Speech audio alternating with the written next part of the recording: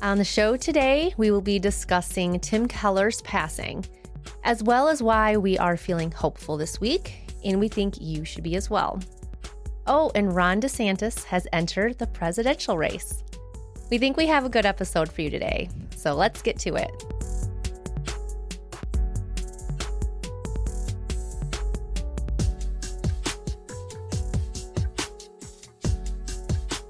Welcome in. This is Religionless Christianity. I'm your host, Spencer. It's my beautiful wife, Nikki. Hi. And we are very grateful that you're joining us here today. If you're new here, we always like to get this out up front. We ourselves are religious folks, very Christian folk, but the world and the country that we live in is not. It's a very secular, very religionless place, you could say. And that, at least in part, is where the name comes from. We like to get that out because occasionally we'll get comments of, I came across your show and I thought maybe you were this kind of progressive Christian, whatever happens to be. And boy, was I wrong. So if that's what you think, you are wrong. We're very Christian, probably very conservative folk, but please stick around and see if this is your cup of tea or not. Even if you disagree, we enjoy the banter in the comments. But what we try to do here is just navigate through the news, take a look at the world around us and figure out, how to digest it all and keep our eyes fixed on Christ through the process. So hopefully we can do that today as well. We do have some good stories to talk about. We won't make it to the Bible topic today, which we've been going through Mark Jones's book, Knowing Sin, in our Bible topic. I don't think we'll have time for that today. So we'll see what the Lord throws at us next week. But we do have some good stories. We want to get to them. But before we do, is there anything, honey, you'd like to say? Prayer requests, anything of that sort? Just be praying for our family. It seems everyone's starting to get sick, or if it's allergies, but our kids have been coughing a lot and they normally don't get coughs. So it concerns me. Yeah. Please pray for them. Allergies, if that's what it is, or they even got me sick, which is absolutely unacceptable. We all went to the botanical gardens, and they were maybe punished that was it. Severely for getting their father sick, but I did press through it all. I'm just kidding. I love my children. Would never punish them for such a thing, but please pray for them that they would get over, kind of those lingering coughs and runny noses and stuff. Itchy eyes. Those are just awful kind of allergies, illnesses to have, really unenjoyable. So please pray for us if you have some spare time. We would very much appreciate it.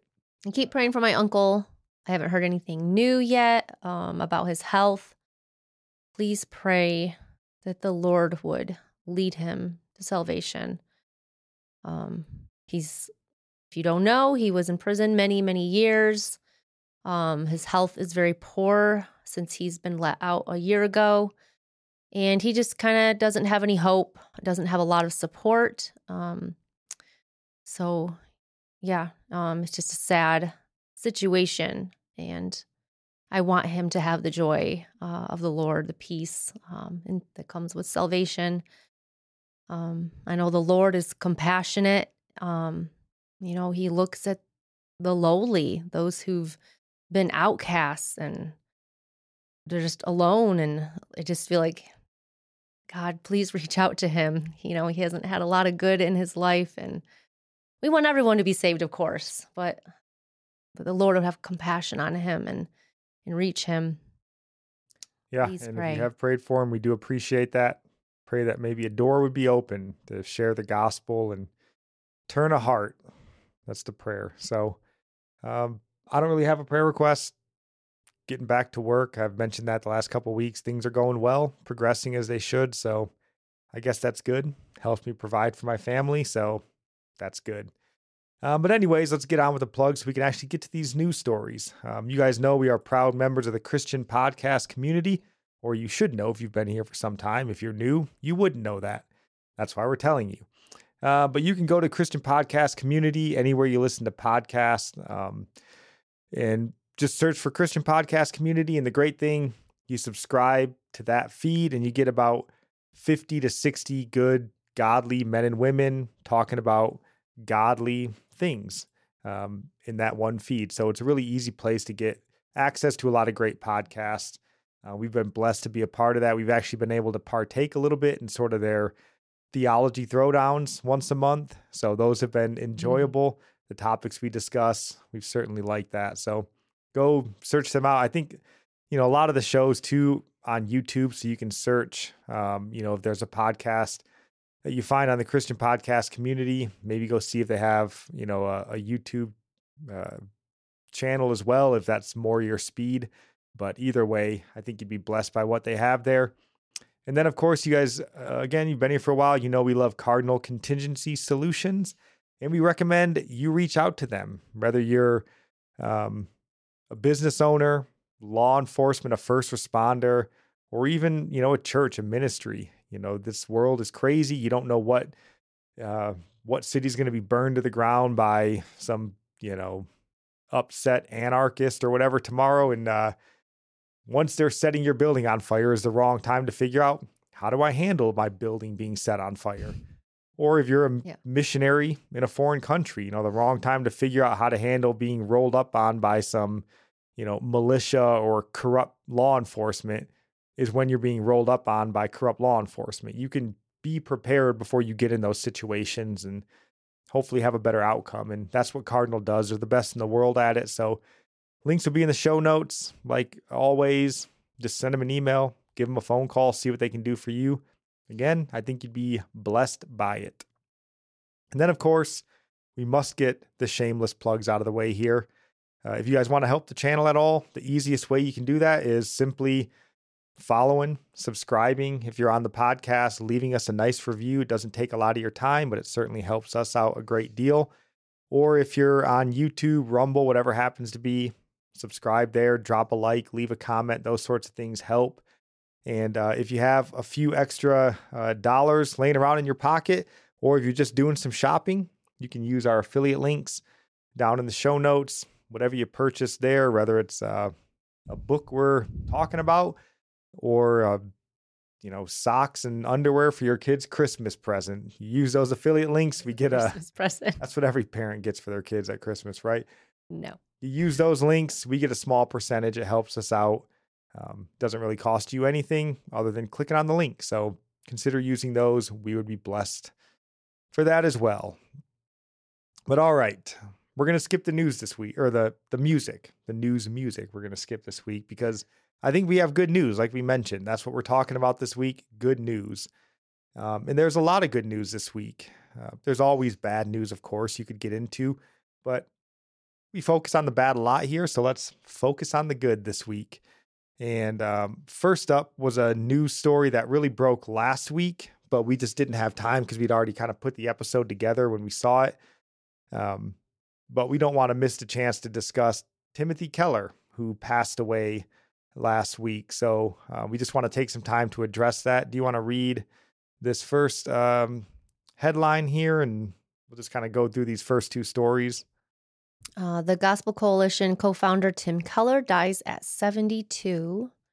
Yep. With great sadness, we mourn the loss of Timothy Keller, 72, who died on May 19th, more than 3 years after he was diagnosed with pancreatic cancer. Is that a long time to live after diagnosis, I wonder? Yeah, I'm not sure, as far as how dire his pancreatic cancer necessarily was. But then we had this other article here from Christianity Today. If you want to just read that headline. Died Tim Keller, New York City pastor who modeled winsome witness. Yep.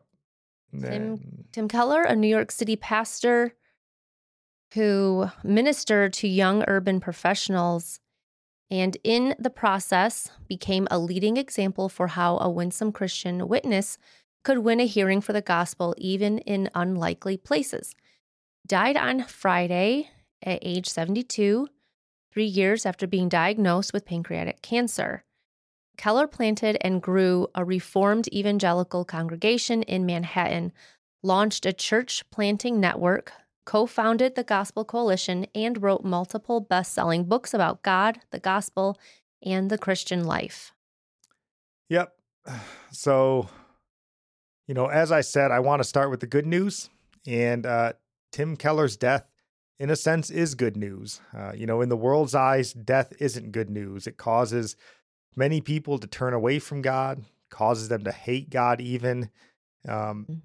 and some may see this headline and, hear me say that it's good news and think that it's for some sort of kind of malicious reason, but it is not. For all who've placed their faith in Jesus Christ and all who have endured to the end, which I believe Tim Keller did, death is good news. And, Tim Keller no longer has need of faith. It's more He's good for them. I mean, I know we mourn, and you can't say it's good. I mean, there's a time to mourn. There's a time for rejoicing, but right he's for rejoicing. us. For those left behind, it's not necessarily good news, but for Tim Keller, it is good news. Like I said, he doesn't need faith anymore. He's seeing the Lord face to face. Yep, he's crossed the finish line. You think of 2 Corinthians. I have that verse right here if you want to read it. 2 Corinthians chapter 5, verse 6 through 8. Therefore, being always of good courage, and knowing that while we are at home in the body, we are absent from the Lord. For we walk by faith and not by sight. We are of good courage, I say, and prefer rather to be absent from the body and to be at home with the Lord. Yeah, so I would say that's good news. Tim Keller is now absent from the body and at home with the Lord. And like you said, I understand it's obviously sad for his family, for those who love him. But that's how we comfort ourselves. We know he's with the Lord, and it is a reason to rejoice. Nobody's wondering, or there's no sadness in death when you know that your loved one is with the Lord. You can, in a sense, rejoice that they're rejoicing in the presence of Jesus right now. Yeah, I think you should. And it doesn't mean that you don't mourn at the same time. Yeah. But there's certainly a point where your mourning should be mixed with rejoicing. Yeah.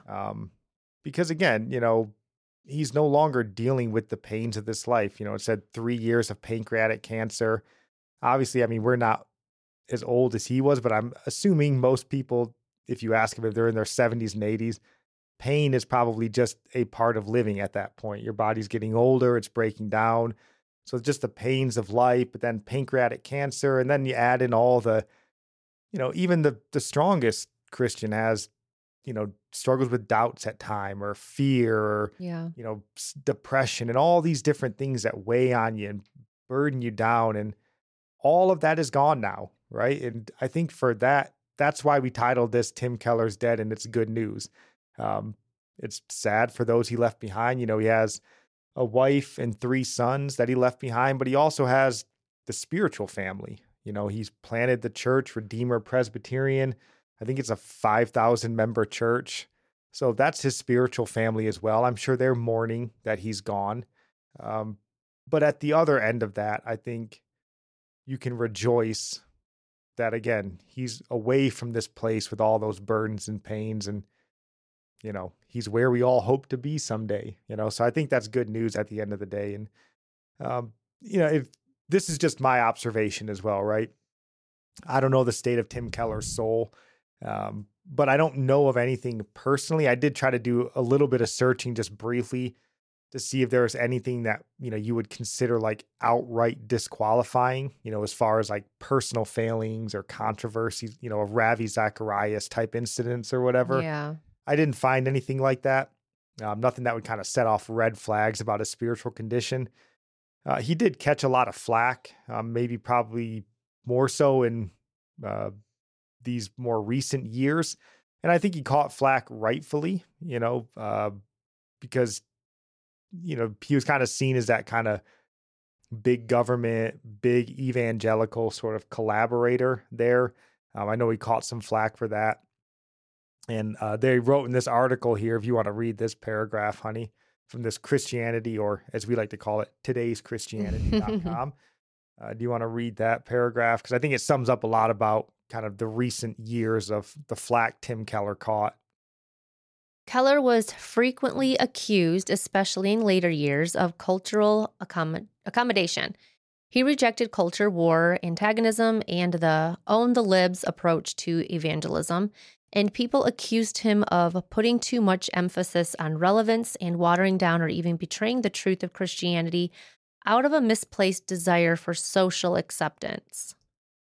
Yeah, and I would Yeah. agree. I mean, that's kind of what comes to my mind, when you think of Tim Keller. We weren't the biggest supporters of Tim Keller or anything. I did read a book by him called Reason for God or A Reason for God, and I appreciated it. I think it helped me in my faith and, to realize that, I think a lot of Christians maybe have to come to that believing in God isn't just some fairy tale like an atheist might try to, put on you, but it's actually a reasonable thing to believe in. And Tim Keller helped me Mhm. with that. So I'm blessed for that as well. But, I would agree from the outside looking in that the way that, or this is kind of the way it appeared that Tim Keller carried himself. Um, Again, I don't know of any sort of specific beliefs that he had or specific unbeliefs that he had that would put his soul in jeopardy. If you do know of any, please feel free to leave them in the comments, send us an email. We're happy to listen and discuss those. But, he's still in the eyes of people that knew him, the John Pipers, who we're big fans of.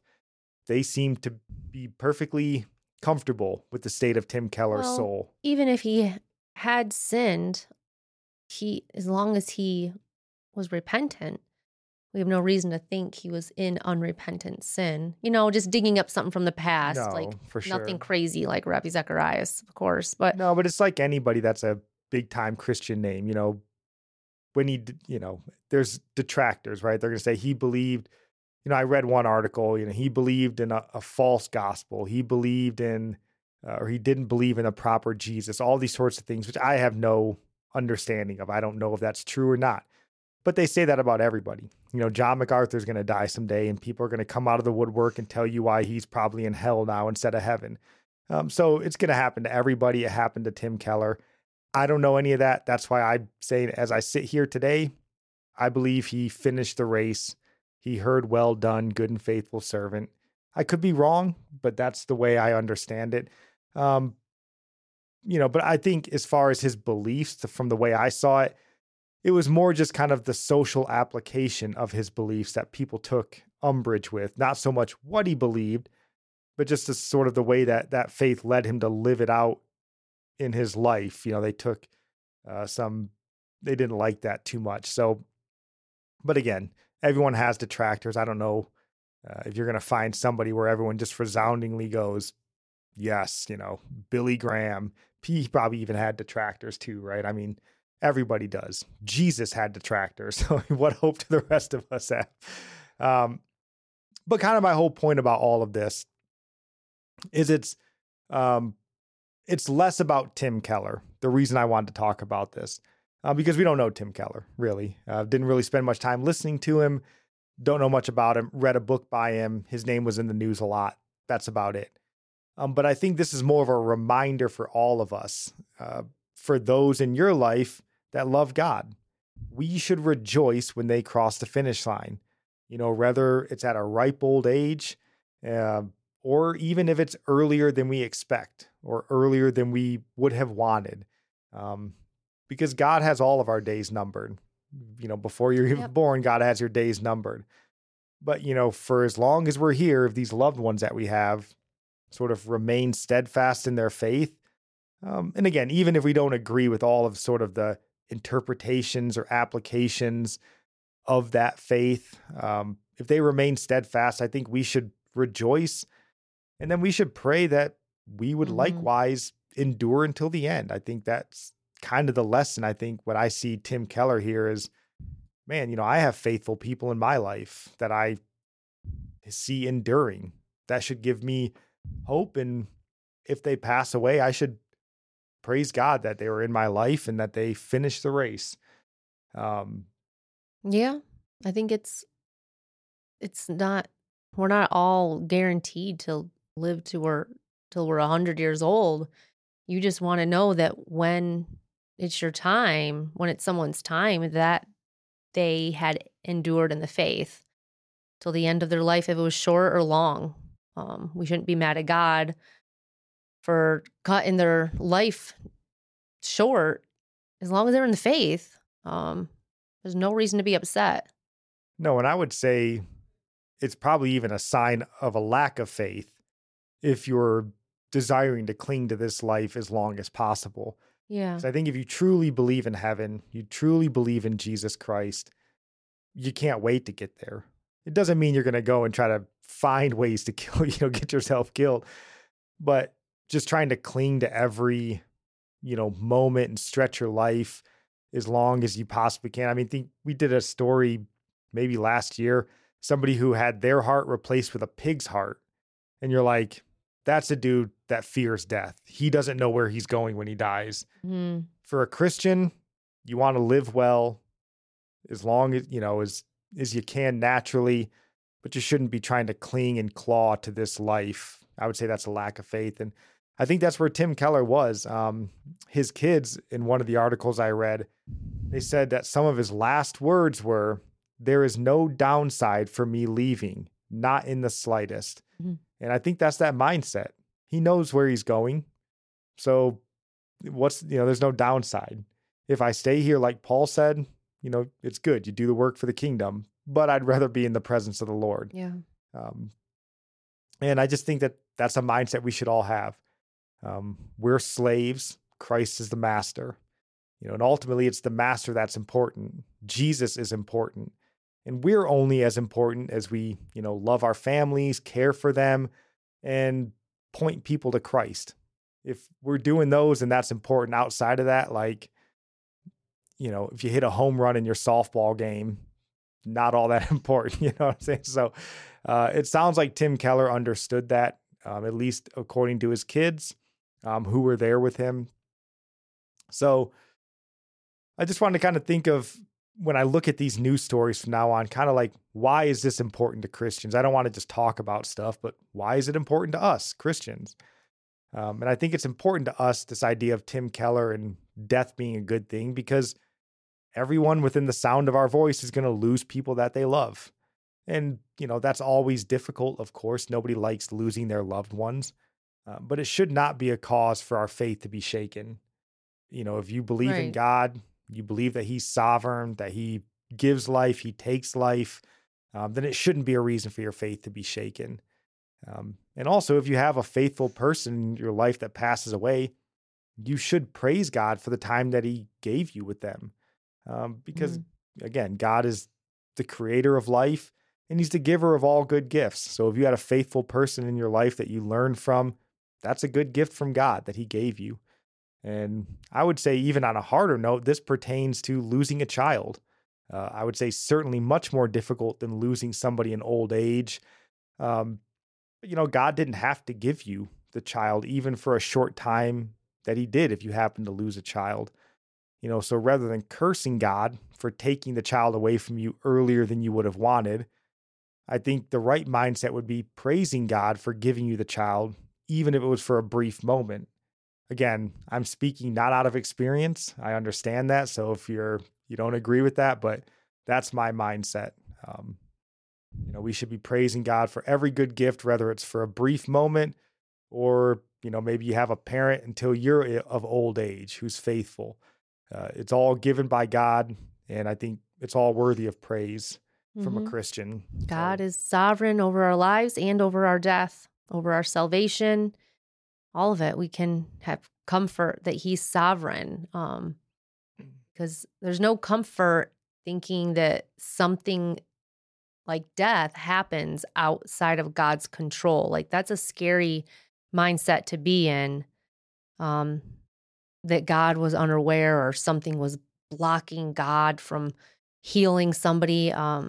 No, we can't block God from doing what God has already decreed. He's already numbered our days. Nothing's going to stop that. So we can praise God.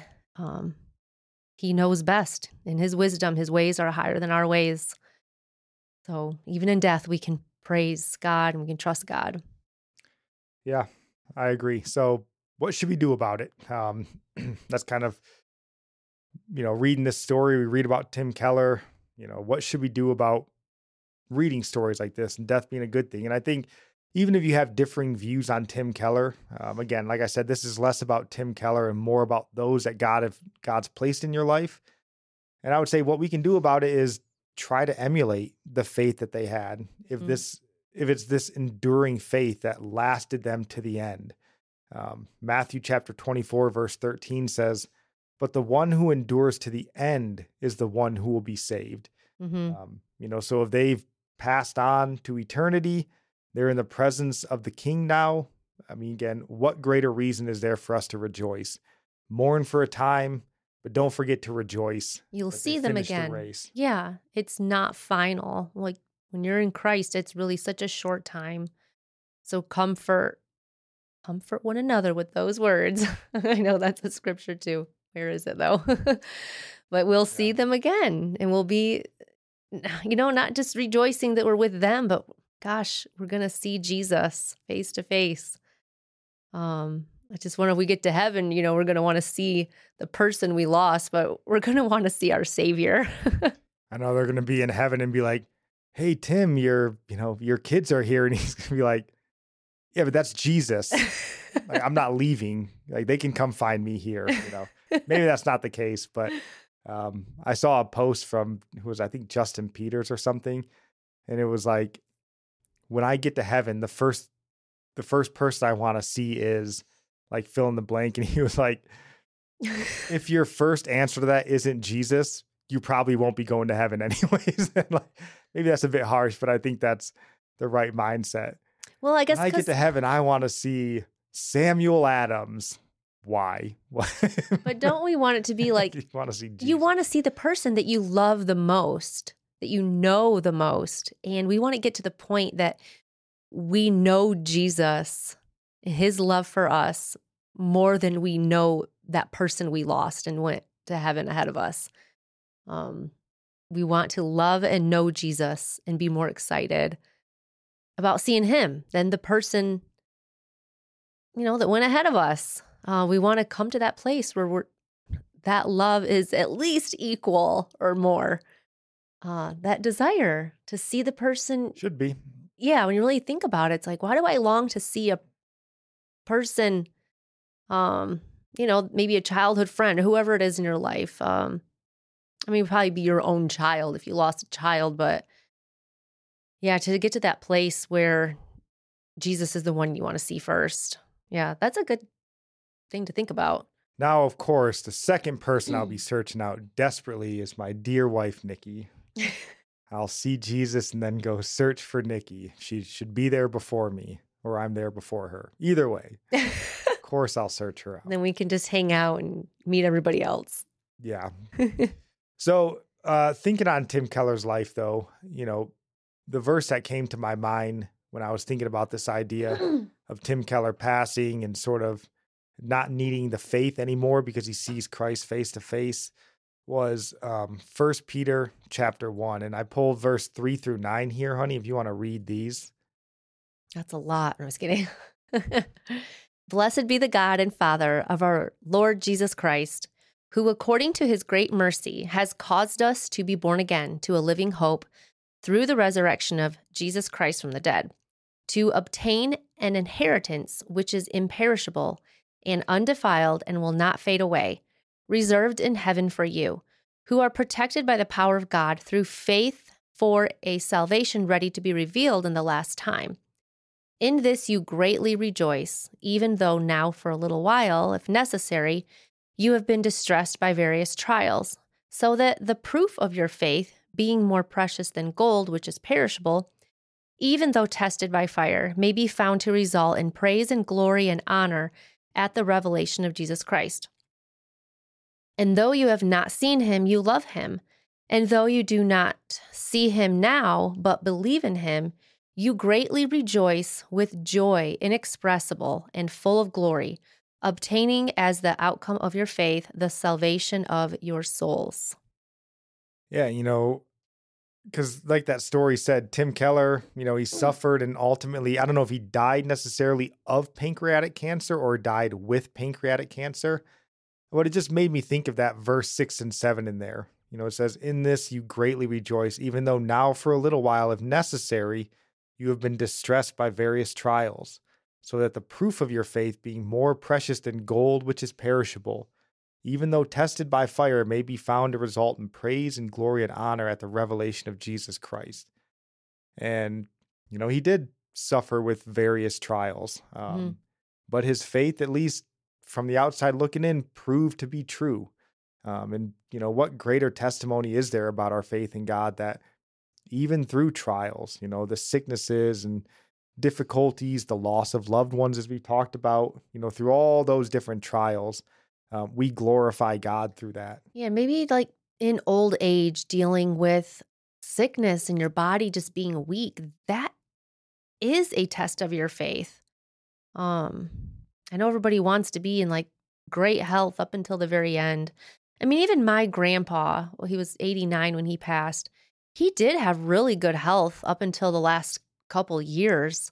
He was still going out dancing and like he dealt with things like asthma, and I'm sure he had, aches and pains here and there, but um he got closer to God through all his pain, knowing that his time was getting short. His last couple years he wasn't going out dancing anymore, and his sister, who's still living, would call him every single day, or he would call her, and they would pray together on the phone at least every day for a year or 2 years. His faith got stronger. And so our trials are a blessing when, our faith is proved true. It is to the glory of God. We do glorify him when we realize he's testing us. But we see that it draws us closer to him, and we wouldn't have it any other way. If we know we'll be closer to Christ through the trial, we will pick the trial if that's necessary, if that's the way. Yeah. Again, if your faith is true, I think you wouldn't turn down the trial if it brought you closer. So that would be our advice.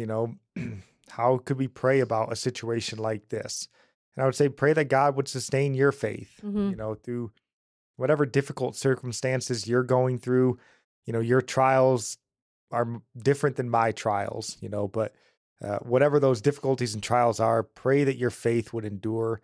Like Peter says there at the end, so that you will obtain the outcome of your faith, the salvation of your soul. Because that's ultimately the only thing that matters, at the end of the day, is obtaining that outcome, that our souls are saved. Nothing else is going to really matter. So do you have any final thoughts here on just Tim Keller, the idea of rejoicing even in the sadness of death, anything of that sort? No. It just sounds fun to just talk about it, though. But yeah, I think it's not a normal mindset to have. Yeah. And it's not a mindset the world wants you to have. They want you to be, upset. All these people, right? Every time somebody's killed by the cops or killed by and it's rioting, they're angry, they're, violent. We as Christians should not be that way. Obviously we shouldn't be that way, but we should be grateful for the time that we've had with people. We should be grateful for the can't think of the word that I'm thinking of, the example of their faith in our life, all those sorts of things we should be grateful over, and really set ourselves apart from the world. We should look different from the world. And if we have a hope of eternity, we understand they're not dead. They've actually just started living. They're more alive than we are. Yeah. The United States Border Patrol has exciting and rewarding career opportunities with the nation's largest law enforcement organization. Earn great pay with outstanding federal benefits and up to $20,000 in recruitment incentives. Learn more online at cbp.gov/careers/USBP. So, kind of keeping with the theme of the good news, we want to kind of keep that rolling here, and we want to talk about the LA Dodgers and Target. So kind of a big switch there from Tim Keller, but we just want to touch on these two stories that were in the news briefly. I'm sure you guys, if you're plugged in at all, you've probably heard about them, but do you want to read this first headline here from NBC News? Live, laugh, love. Nope, just kidding. It says live, laugh, lesbian. Target's cheeky pride collection strikes again. Yep. As queer Americans face a historic onslaught of anti-LGBTQ legislation, a normalizing of homophobic and transphobic rhetoric from right-wing politicians, and a surge of violent attacks. Target's standout message for Pride Month is simple: live, laugh, lesbian. Yeah, a simple message. Yeah, I was just thinking about this whole thing that Target does. I mean, a lot of stores do it too, but Target is like the worst about it. I just remember last year walking in with all four of the kids and immediately walking right back out the door. It's just in your face. And then the kids are like, what does that mean? Like on the shirts, whatever it is. And then it's like, really, I don't want to walk into Target with the kids and have to have a really inappropriate conversation with them. Yeah, we just left. I don't know if I've been to Target since then, but No reason to go. I was just thinking how like many LGBTQ people feel accepted in places that sell merchandise that it seems to show support of that lifestyle. And that doesn't necessarily mean acceptance. That just means they are wanting their money.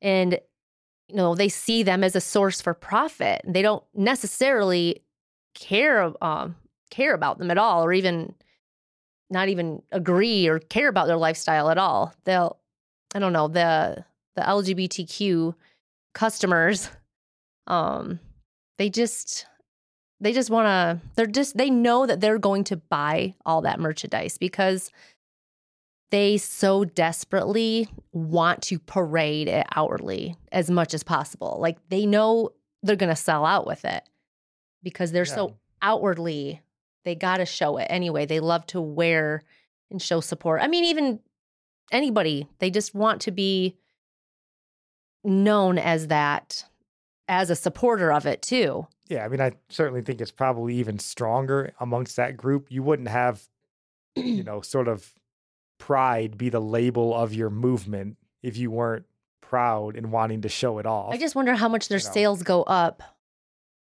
I mean, there probably is. There probably is a graph. How much their sales go up in June? I think there is a graph. I think I saw one. I mean, obviously, because of that merchandise, their sales go up that much. Is it like more than Christmas? Yeah, I mean, who knows? They obviously make money. I mean, they're a multi-billion-dollar company. They probably have determined this is a good course of business for them. Yeah. But I would say maybe even Target, I think maybe they're far more in line with this movement.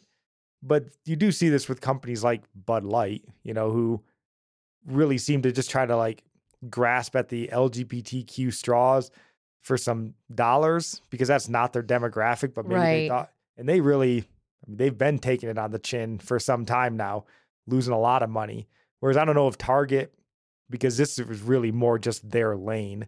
But either way, yeah, I do think it makes sense for them financially because they're pitched and they're marketed towards this group of people who have chosen the word pride to be like the label that they wear openly. I mean, they want you to know about it. They very clearly want you to know about it. So, but just going back to what this article says here, it's all nonsense. Mm-hmm. Normalizing of homophobic and transphobic rhetoric, surge of violent attacks, all this sort of stuff. It's nonsense. This is just sort of that mainstream media, that liberal left. What was the violent attack they're referring to? Somebody probably tweeted something they didn't like and it was violent and offensive. I don't know. They make up these claims all the time that there's some wave of violence falling over the LGBTQ community. There was a Pulse nightclub shooting a decade ago. But either way, it's nonsense, right? Because the media, the liberal left, they're liars. The truth is not in them. We talk about this all the time. But this is that idea of narrative building. It's NBC should be a news organization, but this isn't news. It's narrative building. This is this oppressed minority group that we need to care for and cater to. But that also brings us to the LA Dodgers. We want to include them in our good news stories this week as well, which might seem odd. But do you want to read this headline? After widespread criticism, Dodgers re-invite Sisters of Perpetual Indulgence to Pride Night. Yes, the Sisters of Perpetual Indulgence. I didn't know who they were. They look really creepy. Well, that's because they are creepy. Do you want to just read these couple paragraphs? Okay. After significant pushback from the LGBTQ, sorry, that really is a tongue twister sometimes. After significant pushback from the LGBTQ community, they were purporting to honor the Los Angeles Dodgers have re-invited the Sisters of Perpetual Indulgence to the team's Pride Night celebration, June 16th. In a statement released Monday, the Dodgers offered an apology to the sisters, saying that in the weeks ahead, we will continue to work with our LGBTQ plus partners to better educate ourselves, find ways to strengthen the ties that bind, and use our platform to support all of our fans who make up the diversity of the Dodgers family. Those ties were threatened when the Dodgers kowtowing, how do you say? Kowtowing. I even asked him how do you say that?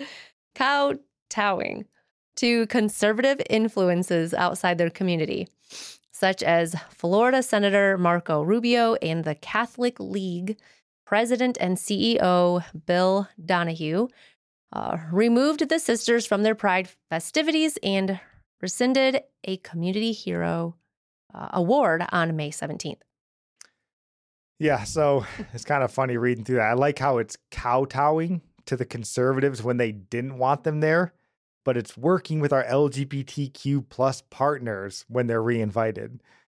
So kowtowing to one side, being welcoming and supportive of the other side. It's a nice little spin on words there, but it does make you think, because this Sisters of Perpetual Indulgence, they're like a Christian hate group, essentially. I mean, if you saw some of the videos of what they were doing, I did not. Really defaming Jesus. So it's not like they're just an LGBTQ plus group. They're essentially a Christian hate group. Their whole goal is to defame Christianity, and makes you think, right? Like, would the Dodgers be so bold and brazen to bring a group that defaced Muhammad and mocked and ridiculed the Islamic religion? You think they'd be that brave? Of course they wouldn't, right? But that's what this group is, Sisters of Perpetual Indulgence. They exist to just mock Christianity, which the Dodgers felt perfectly comfortable doing. What do we do? What's our response to that? Are we just supposed to not say anything, turn the other cheek, or like, what's the Christian response? Is it like, does God want us to speak against that, or just let God deal with them? Well, no, I mean, certainly speak out, make your voice known. I mean, it would have been awesome if Dodgers players and stuff, supposedly there's Christians on the team. True. Would have been like, we're not playing for this, and yeah. But again, the Dodgers might be a different situation. They're in, Satan's throne room in Los Angeles, right? Like, does it get more satanic than that place? It's just a Pride festival. I guess, what's the event? What's the event all about? Their Pride Night. They do these in a lot of sports. It's June I guess 16. I don't know a lot about sports, so I didn't know they did this. Well, and they've done this with other sports organizations, not to this extreme. Okay. But they make them wear the pride flag colors on their uniforms. And oh, yeah. There's even been controversies where some players have been like, we're not doing that, and they refuse to come out, which is awesome. But yeah, we're going to kind of get into what Christians should do about this, at least in our opinion, and how we should view these sort of instances. But, just kind of the same thing we wanted to point out, because it's always worth pointing out here. This, again, is also narrative building. The same way as the Target article was, right? They're kowtowing to conservatives, but they're building support with it's narrative building. It's not news. So first and foremost, anytime you hear the news, read the news, you have to understand you're being lied to on a continual basis from the news and the political class. That's always got to control your way of thinking, your view. Yeah. Yeah. Somehow when conservatives or Christians decided, we don't want this Christian hate group to go and mock our Lord and Savior in broad daylight. They're being, overbearing, pushy, trying to shove their religion down our throat.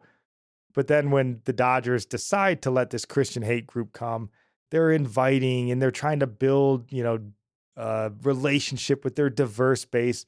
This stuff is all narrative building nonsense. It's lies. So, but like we said, today's about good news.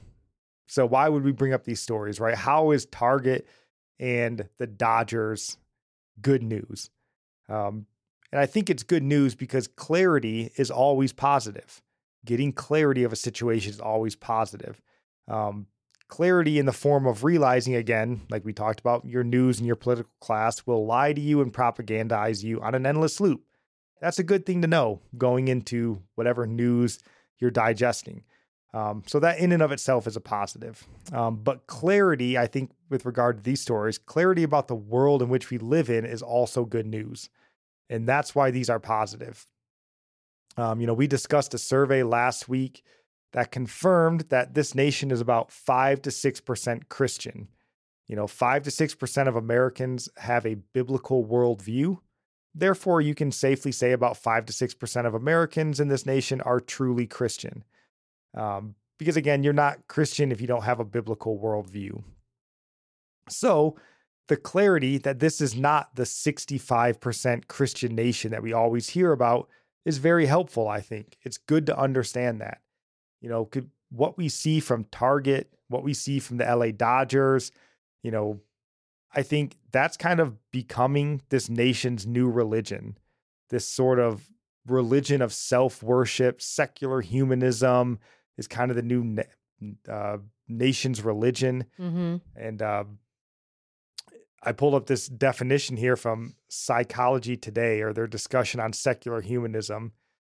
It says, secular humanism begins with denial or doubt concerning the existence of anything supernatural, including God, but then goes well beyond that secular stance by positively affirming and valuing the potential of human beings to be kind, enact justice, solve problems, and make the world a better, safer, greener, and more humane place.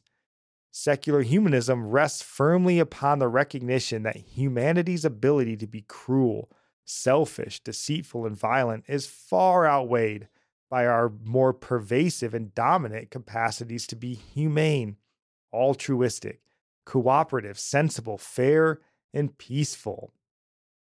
And then I got Webster's dictionary, and it says of humanism, or secular humanism, they say it's viewed especially as relying on reason, logic, and naturalism, as opposed to religious dogma and supernaturalism. And I just think that's comical. I think it's funny because these people who claim that they're relying on reason and logic as opposed to these religious dogmas, right, in the last few decades have dragged this nation into a place filled with hatred, malice, violence. We see breaking out all over the place. So they've led us away from religion, and of course, most notably Christianity, which teaches that humans are inherently sinful and wicked, and therefore need to be restrained, first by their faith in a higher power, but then also by a government that sort of exists to protect us from our sinful human tendencies, if you will. So, and while that was the prevailing worldview, this nation was led into a place of increasing peace and prosperity over the centuries. Yeah, and it is a religion for them. And then they expect you to live up to their form of righteousness and love. And when you don't, instead of showing mercy, they judge you and they hate you and throw stones at you and defame you and just, it's so twisted. Right. I mean, they love to preach tolerance, right? But they have zero tolerance. Right. They're as dogmatic religiously as anybody under the sun. Everybody is religious. Yeah. Yes. So, even the people that claim, they're Satanists, if you talk to anybody that's a Satanist, they're like, we don't worship Satan. It's basically a religion of self-idolatry is all it really is. So that's becoming our nation's religion. Well, you're just following Satan. He had idolatry for himself. He put himself above God. Right. There's only two religions in the world. You're following Satan when you you're do either that. worshiping God or you're worshiping Satan. Yes. It doesn't really make a difference. But, it is interesting, right? Looking at this idea of, what they say here is that humans far outweigh with their humane, cooperative, and all this sort of, blissful talk of what humans truly are. But as they've removed our belief in a higher power, that restrains us. I mean, that was the idea of the founders. And that's why they said that this nation and this republic needed to be a moral people, because we're naturally, if we're faithful and we have, faith in God, we're naturally restrained by God. So government doesn't need to fully restrain us because we're naturally restrained. But so as they've removed our religion from us, that restrains us naturally. And they've even begun to sort of remove governmental control over our actions. We've backslidden, prosperity slipping away now, peace and goodwill towards others is falling away. That's gone by the wayside. But somehow these people who rely on reason and logic, we're told, can't seem to make the connection. Just bewildering, right? We're told that the religious folks, they're believing in fairies and fairy tales, and they're clinging to their God, because whatever. But aren't there people in the LGBTQ community that think they're fairies? Isn't that a thing? They are fairies because it's their truth, honey. So why would they? Sure, they're either a guy or a girl dressed like a fairy. Well, that's what I mean. They start believing that they're animals and crazy things. So like, well, you can't say that you can't mock that religion and say, oh, your God's just a fairy tale. Like, because when you make up your own truth willy-nilly, day by day it changes, then you can just say whatever you want and none of it has to be true, but people just accept it. That's the beauty of secular humanism. You can just say whatever you want and force people to accept it. So it's actually quite unreasonable and quite illogical, their belief system, to think that it's going to somehow turn the society into a more loving, just, and peaceful place to live. The proof is in the pudding, and it's not that. So just kind of funny little tidbit there. But anyways, it's still good news. That's the point that we're getting to. Because we live in a secular humanist nation. Christianity, if you will, is a minority religion in this nation. And once you realize that, once you come to grips with that, which is a tough thing to come to grips with, then you can be happy when we see small victories. So we discussed again, Target, their satanic pride collection. But what we also saw with that, as word of that came out, was backlash that caused them to reconsider that stance. Do you want to read this headline? Target removes LGBTQ Pride Month merchandise after threats. And then read these first couple paragraphs. Target is pulling some LGBTQ merchandise from stores that it rolled out for Pride Month after confrontations with customers. Since introducing this year's collection, we've experienced threats impacting our team members' sense of safety and well-being while at work, Target said in a statement to USA Today. Given these volatile circumstances, we are making adjustments to our plans, including removing items that have been at the center of the most significant confrontational behavior. Items that have drawn negative attention include tuck-friendly women's swimsuits that allow trans women who have not had gender-affirming operations to conceal male genitals. Target did not say which items it was removing. Okay, so they even have these bathing suits for kids, though. They did, and I like having these paragraphs in here just so Nikki can read about tuck-friendly women's swimsuits. And again, think about these statements. These are supposedly the intellectuals, the elites among us, these Target CEOs and execs that are like, well, people are just pushing back on our tuck-friendly women's swimsuits, which again, their reason and their logic can't help them come to a conclusion that women wouldn't need to tuck anything because they're women, right? And then women who have not had gender-affirming care, you mean men? Yeah. Right? Like, it's but their reason, their logic can't get them Reading there, it is so weird. Like, saying that out loud, I'm like, no, I'm saying it wrong. But again, and we should point out, as we always want to point out, like, this idea of these threats and safety concerns, they're nonsense, right? This is spin, it's propaganda, as it is always. So the safety of their employees, but nobody cares about the safety of the children that they're targeting. Okay. No, I mean, right, because yeah, they don't care about people. I mean, that's the name of their store, Target. They target certain people. They're targeting innocent youth for lifestyles sunk in sexual immorality that lead them to hell. They're doing their father's bidding. But what we're seeing here, again, the violence, all that stuff, nonsense, right? What they're seeing and why they're pulling this stuff off the shelves is what happened and is what is still happening to Bud Light. You know, it's an actual effective boycott from people that actually have a sense of morality. Mm-hmm.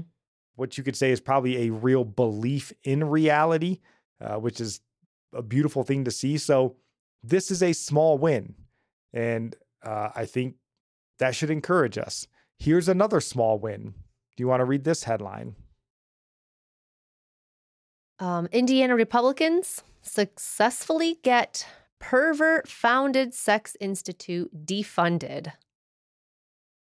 Indiana Governor Eric Holcomb signed a 2-year budget bill on May 4th, while the Republican passed and ratified House Bill 1001 featured accelerated tax cuts and a robust private school voucher program. It served also to spare the taxpayers in the state from paying into a sex institute founded by a notorious pervert esteemed by liberals for his distortion of Americans' perception of sex and normalcy. Among the many things HB 1001 does is require that state appropriations cannot be used to pay for the administration, operation, or programs of the Kinsey Institute for Research in Sex, Gender, and Reproduction. Yeah. So that's awesome. You know, Alfred Kinsey is one of the nation's foremost perverts. Is that like a year ago when we talked about that? It's been a while. Yeah, I was trying to figure out what article, because we did talk about Indiana's hosting or, it's so being home icky to this sex research institute with Alfred Kinsey's name on it. Like this is the guy who was trying to do research into like orgasms in children as young as like 2 months old, like super perverted, creepy dude. But yeah, so they're defunding this place for Alfred Kinsey. For whatever reason, he was decided to be given a place of honor at Indiana University. I don't know, but this is good news because it's at least being hindered now. I think they say in this article, it's like $400 million that they were receiving, which is a lot of money, that they won't be receiving anymore. So hopefully that'll hinder this, perverse sex institute from kind of putting their propaganda and all of this crap out into the mainstream news media. Hopefully it hinders that somewhat. That's a positive. I think that's something we should take as a small win. Here's another one. Do you want to read this headline? Nebraska Governor Jim Pillen signs bill to save babies from abortion. Here's another one. You want to read this headline? North Carolina bans abortion at 12 weeks, overriding Democratic governor's veto. Yeah, those are good news. That's positive news that we're seeing. So Nebraska, North Carolina, I just saw another state, South Carolina, I believe, just passed an abortion ban. So that's 3 states passing abortion bans this month. Both of those states banning it after 12 weeks, which, a lot of us, we would want outright bans, but you understand the nature of politics. You shoot for the stars and you might hit the moon, right? He's going in a positive direction. We're going in the positive direction. So that is wonderful news here. Now it's certainly, again, because we live in a fallen world and a nation that is turning its back on God, it seems, in a lot of ways. There's Minnesota on the other end of the aisle there. And do you want to read this headline from the, fighting to be the most cursed state in the union, Minnesota? Minnesota legislator passes bill allowing infanticide. I can't say that. Infanticide. Infanticide. Revoking care for babies who survive abortion. Yeah, maybe one of the more wicked headlines you'll read this year. But so while you have states like Nebraska, North Carolina, South Carolina that are fighting to defend the lives of children, Minnesota here is ensuring that when they try to kill kids, they really stay dead. Man. Good job, Minnesota. But, as a secular humanist nation, we're sort of quickly losing our sense of value for human life.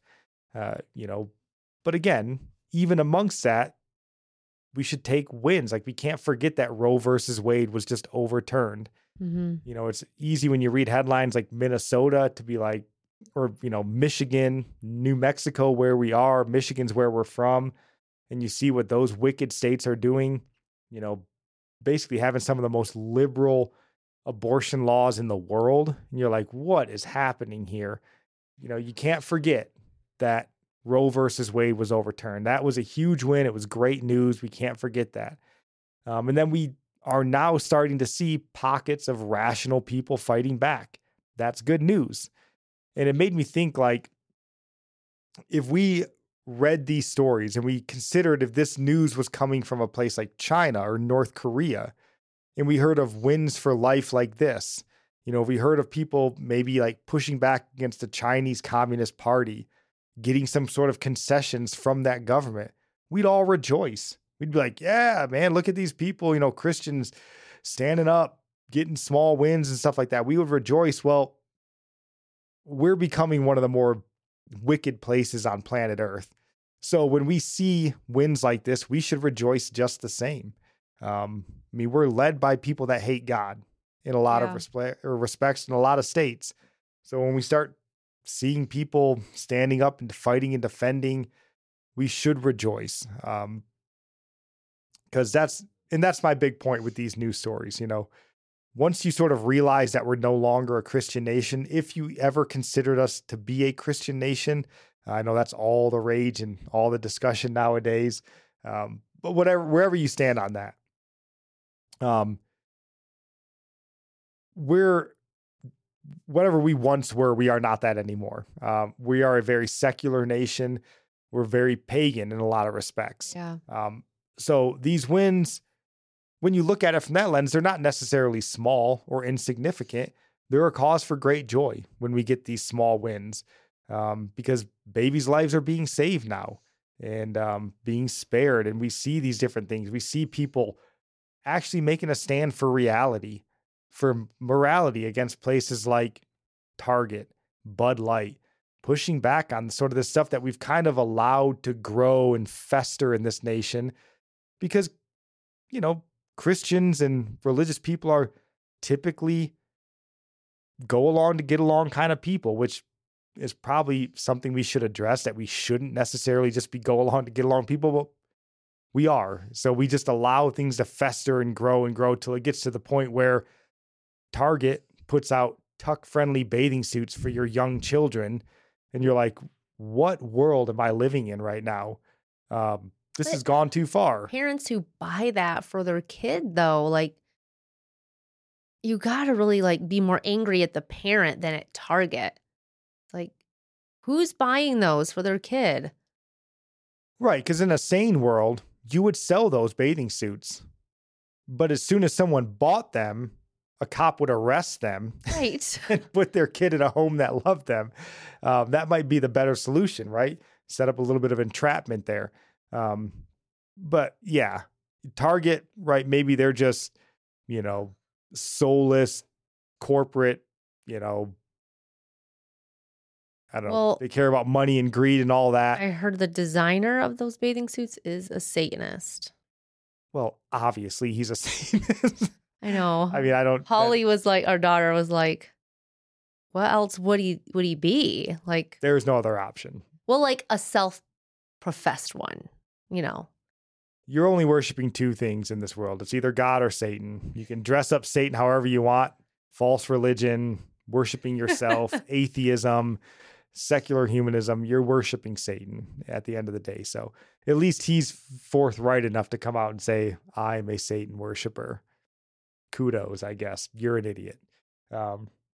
But so again, like we did with Tim Keller, what should we do about it?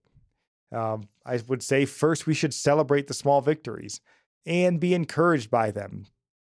We should allow this to encourage us to sort of use our civic responsibilities, our freedoms to affect society for the better. And this is what I used to sort of consider Christian nationalism when that term first started to break out, up until people had to slap definitions and statements on it.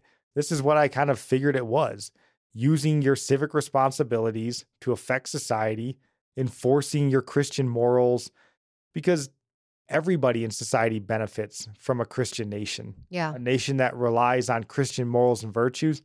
Even people who hate God benefit from that society, because we have evidence of what society looks like when you don't have Christian morals and virtues. You have Minnesota, who hates children to the point that they'll allow you to abort them. And if that little rascal somehow survives, they're going to make sure he dies anyways. That's what a society that's turned its back on God, Christian morals and virtues looks like. LA, Chicago, all these places, they're violent, they're dangerous. All these anti-God people who judge the Bible, they're like, God wiped out, thousands of people, all that war, but it's like, look what you support. Yes, and we pray that he would do it again. If we're not a nation that needs judgment. Well, our God is a judge. Earned judgment. He's merciful. We should pray for mercy. Of course, we should pray for mercy. But if a little bit of judgment comes along with it, so be it. I will sleep easily. But so boycott Target, boycott Bud Light. We should do that as well. The worldviews have never been more clearly seen. And I think that's the idea of clarity being a good thing.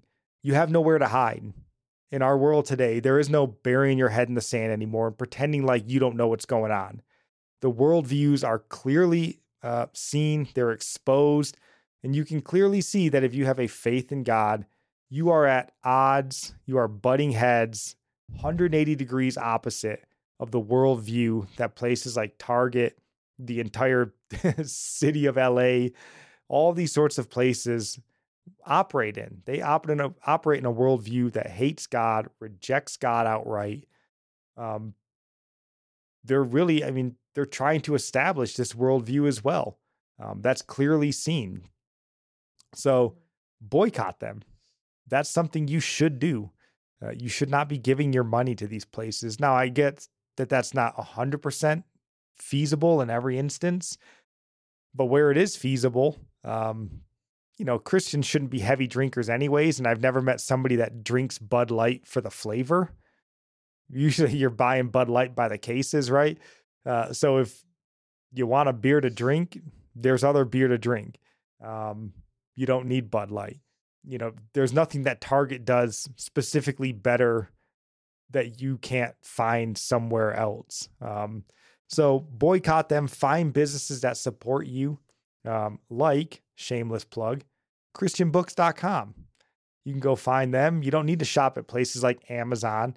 You can buy your books from a bookstore that doesn't want to take your money and help women abort their children with it. So those places exist. You just have to look for them. You can also vote for people that understand the preciousness of life. You could have politicians, and you yourself can protest these sort of satanic strongholds like the Kinsey Institute or the Planned Parenthoods of the world. We're a minority in this nation, but we still have power to affect change, and we see that, and that's a positive. And we should look at it as a positive, and really a reason to do it is for everybody's benefit, not just our own. Now, Right. Certainly we want to live in a Christian nation that values life, but people that don't even understand that reap the benefits of it. So People just don't want to be restricted in their sinfulness. Being a Christian isn't, they say it's unloving, but no, it's too restrictive. Their that's lifestyle. what they think. But really, the 10 Commandments are freedom because you're never free. So you're either going to be a slave to every false idol, every god, every sin, or you're going to be a slave to God. So if you're going to be a slave to either everything or one thing, the one thing is the freest path. And there is freedom in Christ. There's no freedom in sin. Ask what was that? I mean, how many polls have we looked at where it's, people into their 70s and 80s are still looking at pornography every day. Boy, how free do you feel from the sin of sexual immorality and lust, still gripping you into your old age. But so even the people who lack the reason and logic to understand, they're even benefiting from a Christian nation, Christian morals and virtues. So that's what we should be doing. Try to affect that as much as possible. And how should we pray about it? I would say first, we should pray that we shouldn't be discouraged by what we see and hear on the news. Again, most of it's fake anyways. But we should also pray that we have the boldness to speak out against the wickedness and the evil that we see all around us. If you happen to wind up working at a company like Target or the next company that decides to go all in on pride, pray that you'd have the courage and faith in God to say, I'm not doing this. I'm not supporting this. I'm going to stand against it, or at least speak out and make my peace known. And then lastly, just pray that your faith wouldn't be diminished. I think that's probably the most important prayer. Because even when it looks like we're losing ground or that evil is winning in this nation, even if it does, just pray that your faith would stand firm. You trust in God's eternal truth. You wouldn't be beaten down or broken by sort of the devastation that's around us. Open the word, read that this is the nature of human history for all time, and don't be shaken by it. But don't be afraid to get active. Make your voice heard. Be bold. They are. They've named their month Pride for the love of Pete. You can be just as proud because you're actually standing in the truth. So don't be bashful about that. Speak it loud and proud. Now, do you have any final thoughts there on Target, tuck-friendly kids' bathing suits? No. No? All right. We do want to end here with the big announcement from this last week. Kind of grabbed a lot of the headlines, and that was Florida Governor Ron. It's actually DeSantis, I think. If you listen to his ad, he says Ron DeSantis, not DeSantis. So I'm saying it wrong all this time. Forgive us, Ron.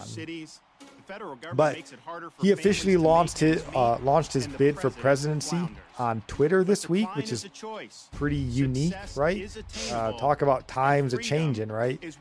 Tucker Carlson leaves mainstream media for Twitter, and Ron DeSantis decides to forego all the traditional channels and just go straight to the people, launch his presidency on Twitter. So that's big news.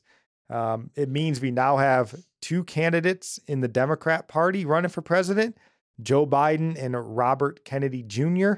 And we now have two candidates running in the Republican Party, Donald Trump and Ron DeSantis. And I know you guys are probably out there saying, what do you mean, right? There's way more than two running. What about Nikki Haley, or there's Tim Scott's in the race now. Vivek Ramaswamy, he announced for presidency.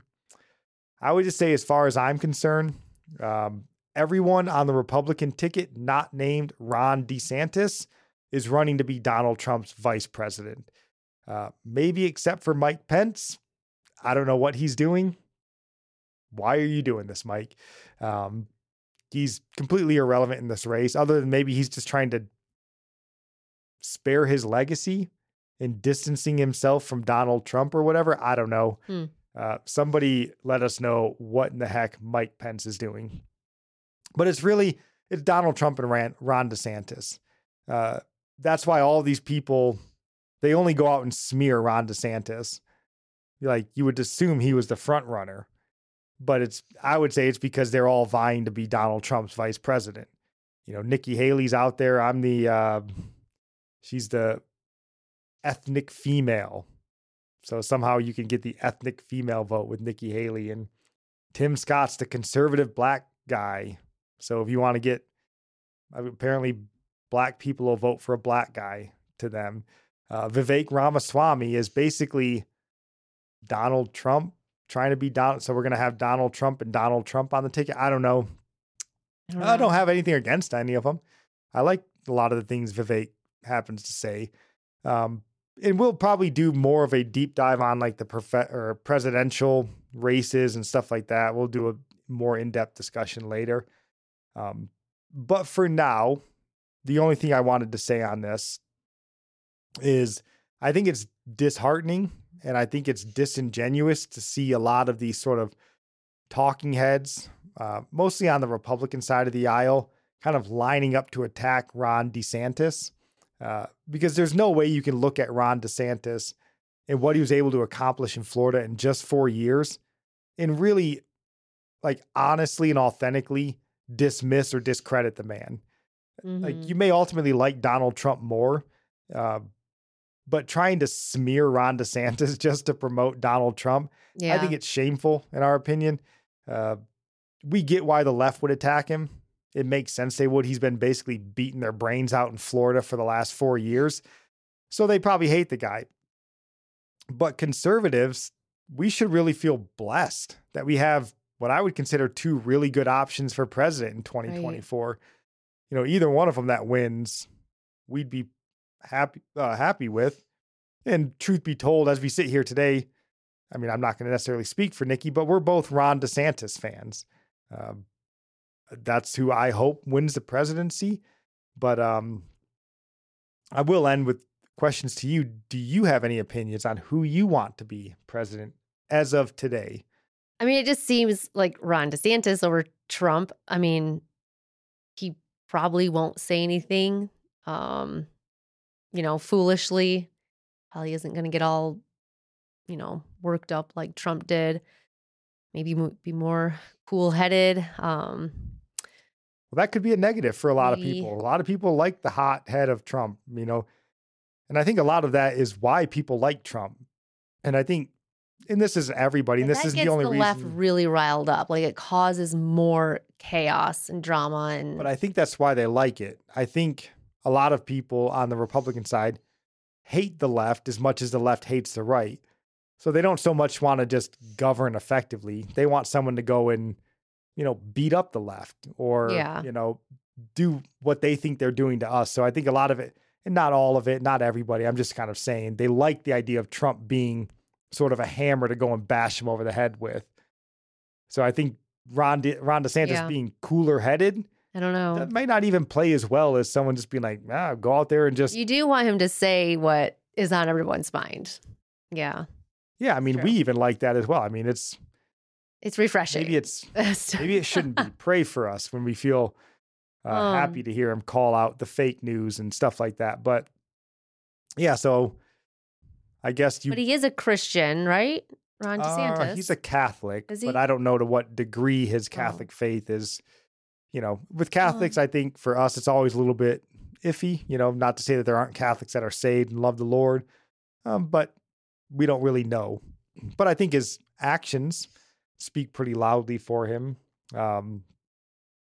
As far as what we can see from the outside looking in, seems like a morally virtuous man.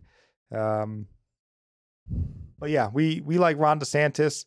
I will ask, would you vote for Nikki Haley because she's a woman?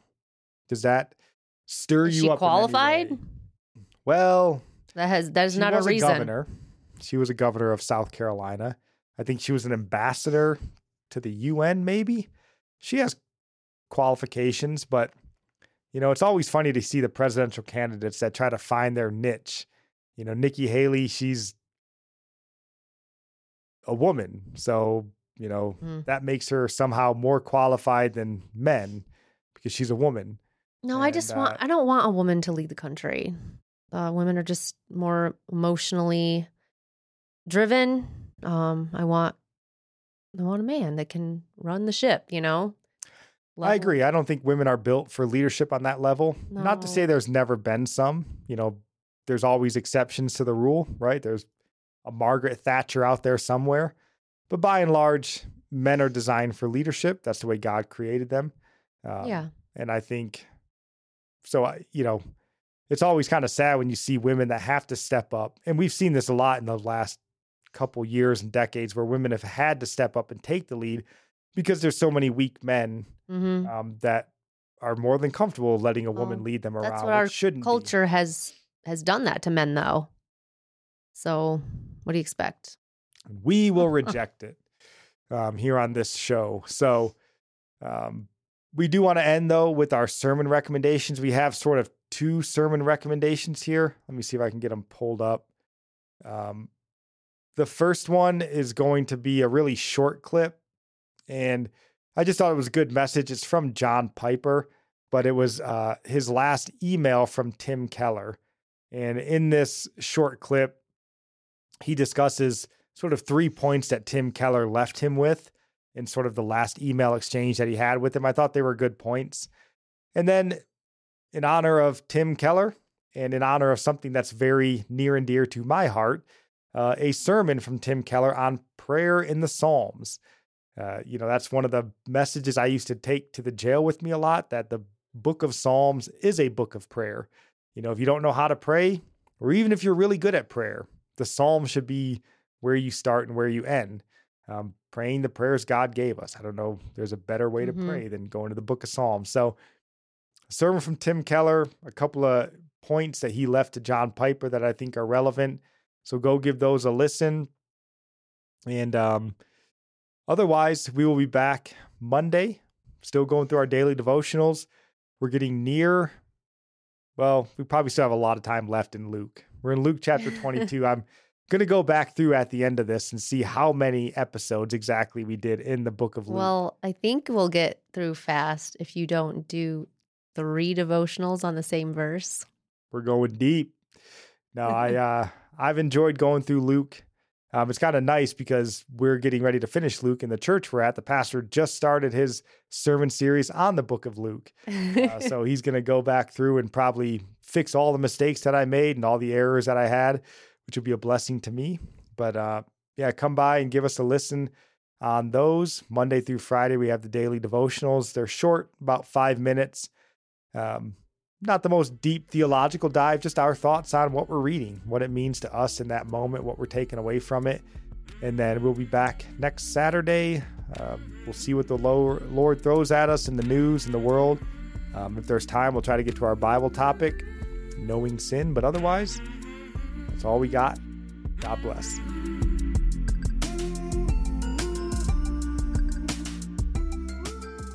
The United States Border Patrol has exciting and rewarding career opportunities with the nation's largest law enforcement organization. Border Patrol agents enjoy great pay, outstanding federal benefits, and up to $20,000 in recruitment incentives for newly appointed agents. If you are looking for a way to serve something greater than yourself, consider the United States Border Patrol.